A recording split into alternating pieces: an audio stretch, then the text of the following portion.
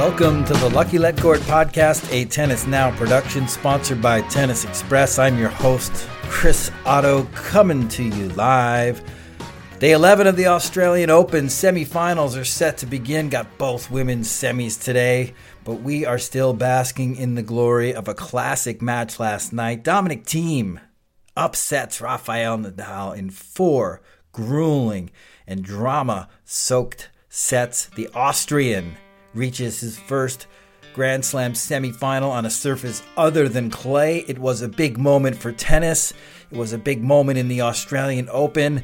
And we have the venerable Tennis Hall of Famer Steve Flink here to discuss that match and other matches that have occurred over the first 10 days of the Australian Open with us today. Before we get to the interview, want to remind you guys you can find Tennis Now on the web at www.tennisnow.com. You guys can find us on social at tennis_now, Facebook at facebook.com/tennisnow. And of course, you can find this podcast, which is a member of the Tennis Channel Podcast Network, on the web. Just Google Lucky Let Court Podcast. Type that into your iTunes app, Lucky Let Court Podcast, and voila, you shall find us. Right now, let's just talk about some of this amazing tennis we've seen at the Australian Open. I mean, we've got Roger Federer in 5-set miracles, saving 7 match points.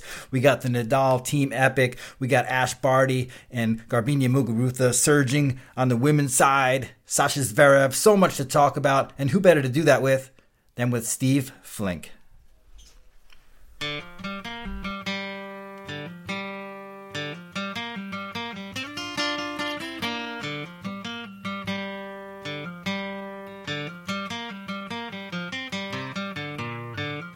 Oh, wow. Venerable Tennis Hall of Famer, Steve Flink, tennis.com columnist. How you doing today? Good, Chris. It's good to be back on with you again. Always enjoy talking tennis with you. Yeah, it's been since, Wimbledon, which was, a pretty special time. And look, we're at another pretty special time in tennis, it feels like. How about that match between Rafael Nadal and Dominic Thiem last night? Well, I think it was a beauty. I mean, you have to look at this as another serious step in the evolution of Thiem as an all-surface player who is really going to be challenging for majors this year, not just this one or Roland Garros, but everywhere, with perhaps exception of Wimbledon. Thiem was terrific under pressure. You think about it, did something I can't recall anybody else doing to Nadal, winning all 3 of his sets in tiebreaks. I remember Rafa lost a couple to Roger in the 2007 Wimbledon final, which he lost in 5. Federer took a couple of those sets, first and third, in tiebreaks. But it's pretty unusual for Nadal. And I think that to me, the kind of the crucial turning point of the match and that enabled Thiem to move on to take control of it was when Nadal served for the first set at 5-3 and had that set point, and Thiem took it right away from him there, won that set in a tiebreak. Came back from a breakdown in the second to win that, won that in a tiebreak despite Nadal recovering from 4-0 back to 4-all. And then finally, Thiem got it done in a 4-set tiebreak after he squandered what looked like a big opportunity to close it out, serving for the match. So I think it was pretty gritty stuff, and he has this amazing ability, Chris, to regroup. You see him get tense. I mean, he knew he played a terrible game when he served for the match. As he said, he gave it away. Yep. But that didn't stop him from buckling down and then getting the job done in that tiebreak. Same thing when Nadal got back from 6-4 to 6-all in that 4-set tiebreak, when it looked like Thiem was nervous again, and he managed to get across the finish line. I think that's going to be. He may look back one day on that match as one of the most critical victories of his career. Yes. As he started heading toward winning majors, because I'm convinced now that he will be winning majors. Yeah, absolutely. I think the match was maybe a microcosm for his head-to-head lifetime against Nadal, where he's pushing against this barrier, able to get wins in the smaller events here and there. And, he's done a lot of damage against Rafa, let's be frank, but not at the slams. And you could see how difficult it was for him to get over that hump, particularly in the 4th set, the forehand that he missed that would have been match point, or that was match point, and then was match point, and then finally to get through. The backhand that clipped the tape at 7-6.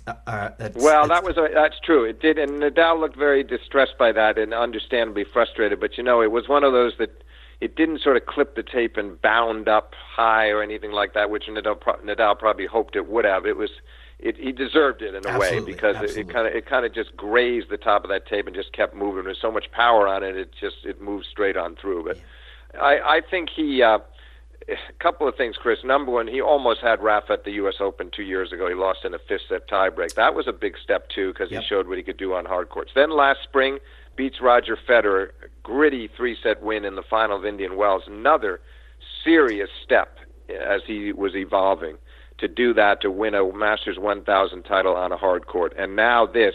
And he set himself up beautifully because he's going to play Zverev in the semis, and he's got a 6-2 record.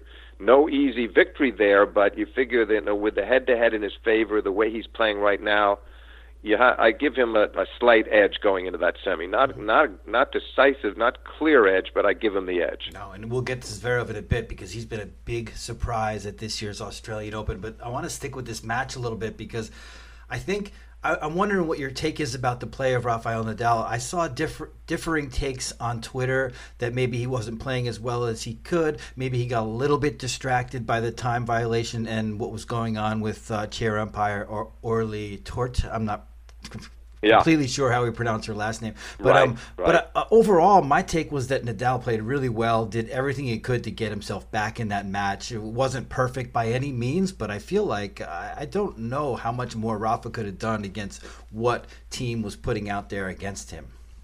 Well, I think Rafa's post-match comments would validate what you just said. And Rafa is so honest after his losses, and when he's disappointed with how he's performed, he tells you, as you well know from attending his press conferences, Chris, but he was very laudatory toward Thiem. And he said, hey, I didn't think I played badly at all. He didn't. Let's face it, Chris, this could have just as easily been a 4-set victory in his favor if he could have come through in those tie breaks. It comes down to the big points. That's what made Thiem so commendable, that he outcompeted Rafa when it counted the most. But by no means did Rafa play badly. I think he made some bad decisions. I think he served and volleyed at some of the wrong times. It was a little surprising to me there, and maybe could have flattened out his forehand more times. But, I mean, we're just being hypercritical. It was a very high-quality match, and not a match that I don't think Rafa's going to leave there saying, why didn't I play better? I think he's just going to say, I'm going to try to get him next time. That was a terrific match. So it had much more to do with Thiem's ability to rise to the occasion than Rafa having a problem with the umpire imposing the time penalty or anything like that. I think and again, if he could have closed out the first set when he had the set point on his serve, maybe it's a very different match. But that's what makes tennis that makes the scoring system so fascinating and so compelling, is that guys can always make these comebacks, and that's what Thiem did, and Thiem was just the better player under pressure. As simple as that. Yeah, absolutely. What a great match. Still getting goosebumps thinking about it. Moving on, though, Alexander Zverev, to me, this is one of the biggest surprises of the Australian Open, if not the biggest. I mean, the form that he carried at the ATP Cup was just abysmal, and here he is now in his first Grand Slam semi. What are your thoughts on his rise to the semis, Steve?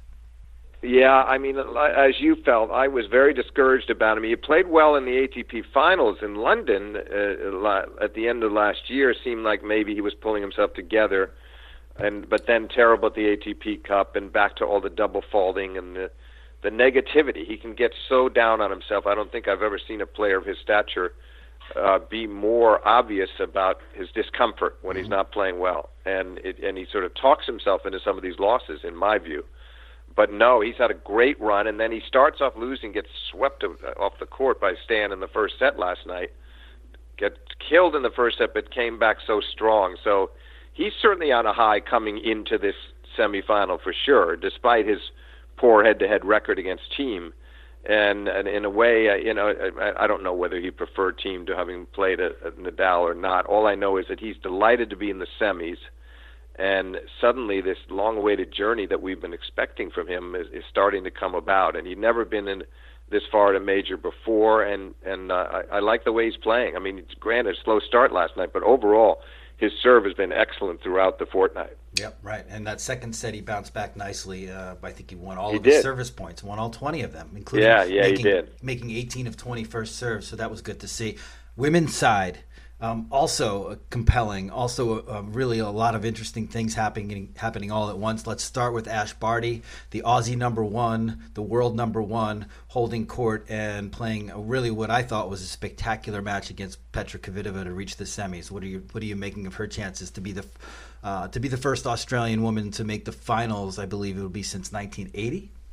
Yeah, no, I think I think she's been very impressive. She's known that there was a sense among the public out there. Now, last year they knew she was something of an outside threat, but this year she comes in as the number one player in the world, and they're all really excited. And the Aussie fans down under getting their hopes up high that maybe she could pull this off and add this to her French Open title of a year ago. And I think she's played great. In some ways, gotten better as the tournament has progressed. So it'll be interesting to see how she deals with the pressure now that we're getting down to the home stretch and into the semifinals, and if she can maintain the standard she's set so far. My only concern about her, Chris, is at times I think she can get overpowered. She knows how to attack. She has great hands at the net, really good volleyer, yep, and nice serve and terrific feel off her back inside. But I think there's certain days players can hit through the court against her. That's when she's her most vulnerable. In a way, that happened against Alison Riske at Wimbledon last year.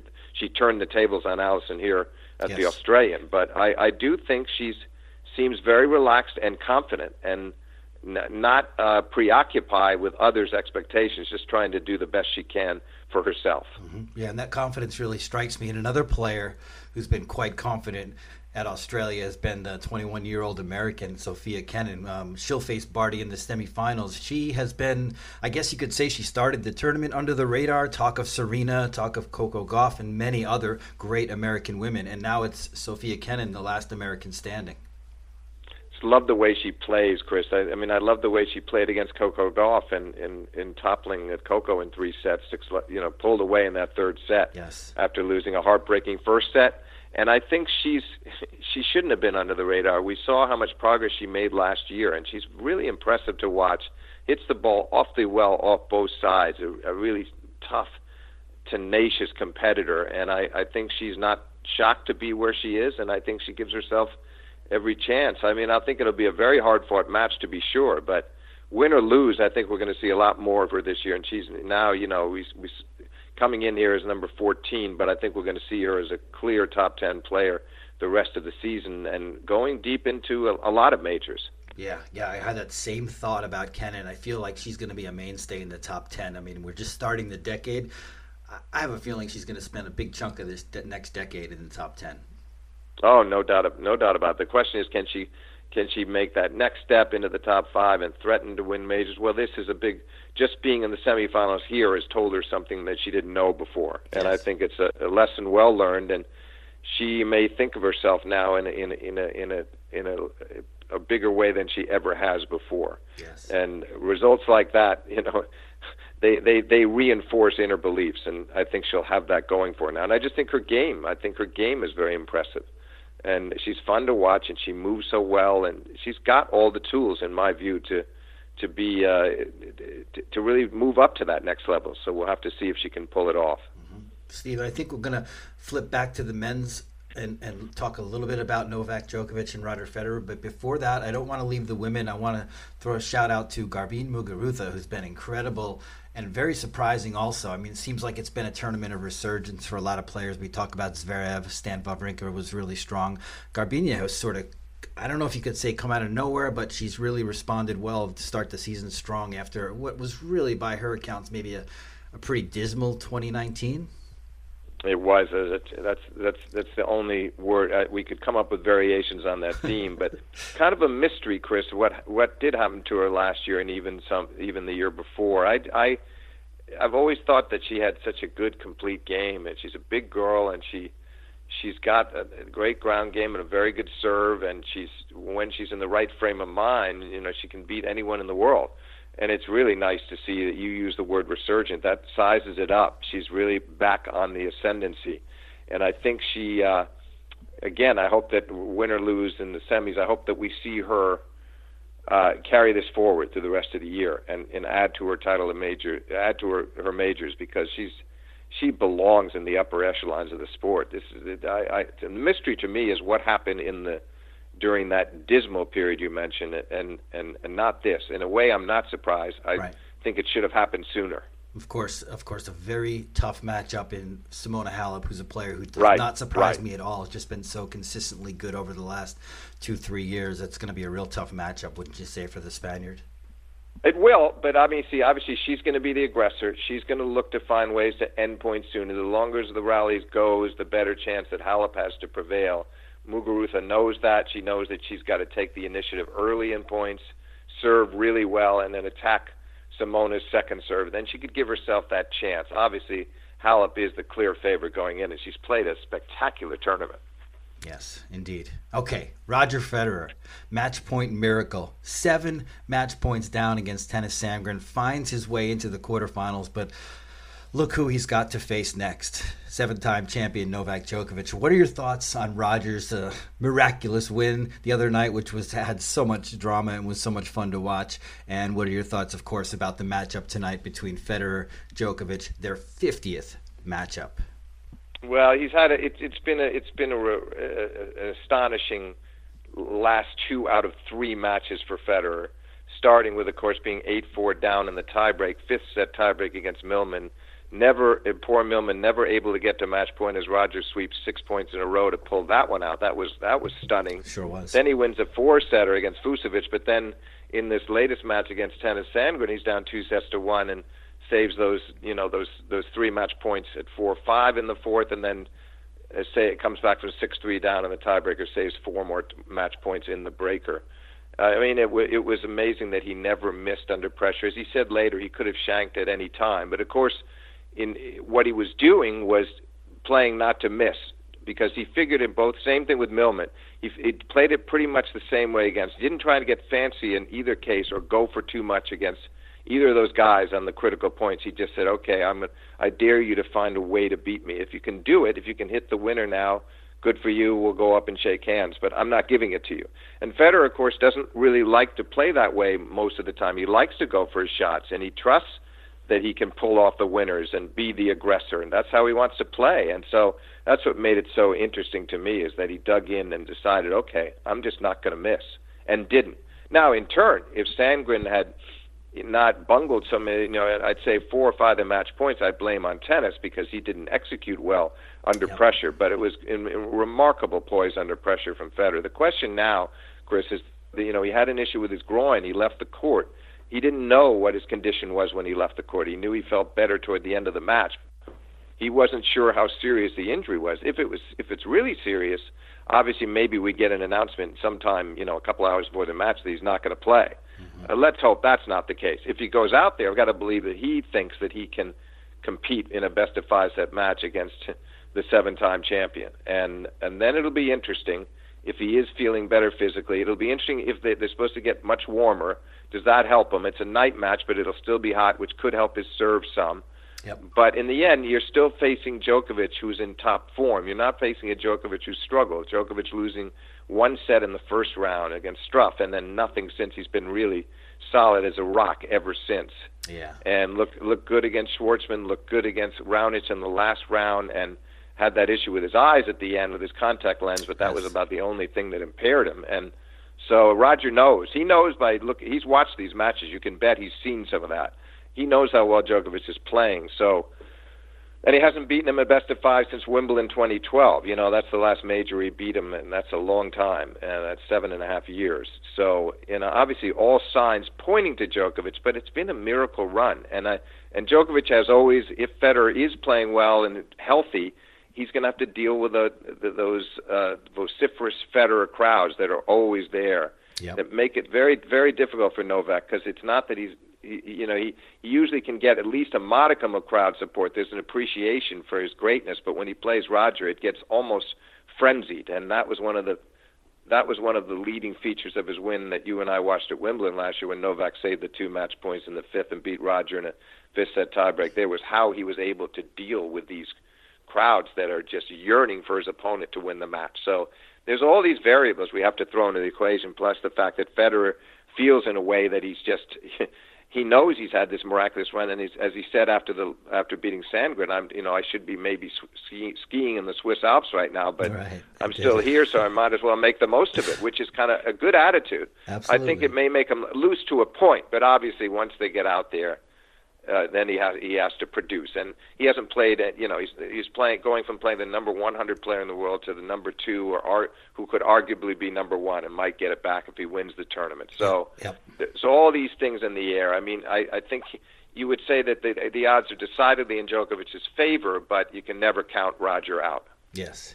Well said. Well said. And I think you hit on it in the last segment there, is that it could be a pretty amazing start to the season for Novak Djokovic. All of a sudden looking at 3 wins from not only winning his 8th Australian Open, which would be a ridiculous record, and he joined Federer and Nadal in getting more than 7 at his, what you would call his own major, although Federer does have 6 here in Australia. But becoming number 1 would be very big for him. And of course, we're looking at big picture.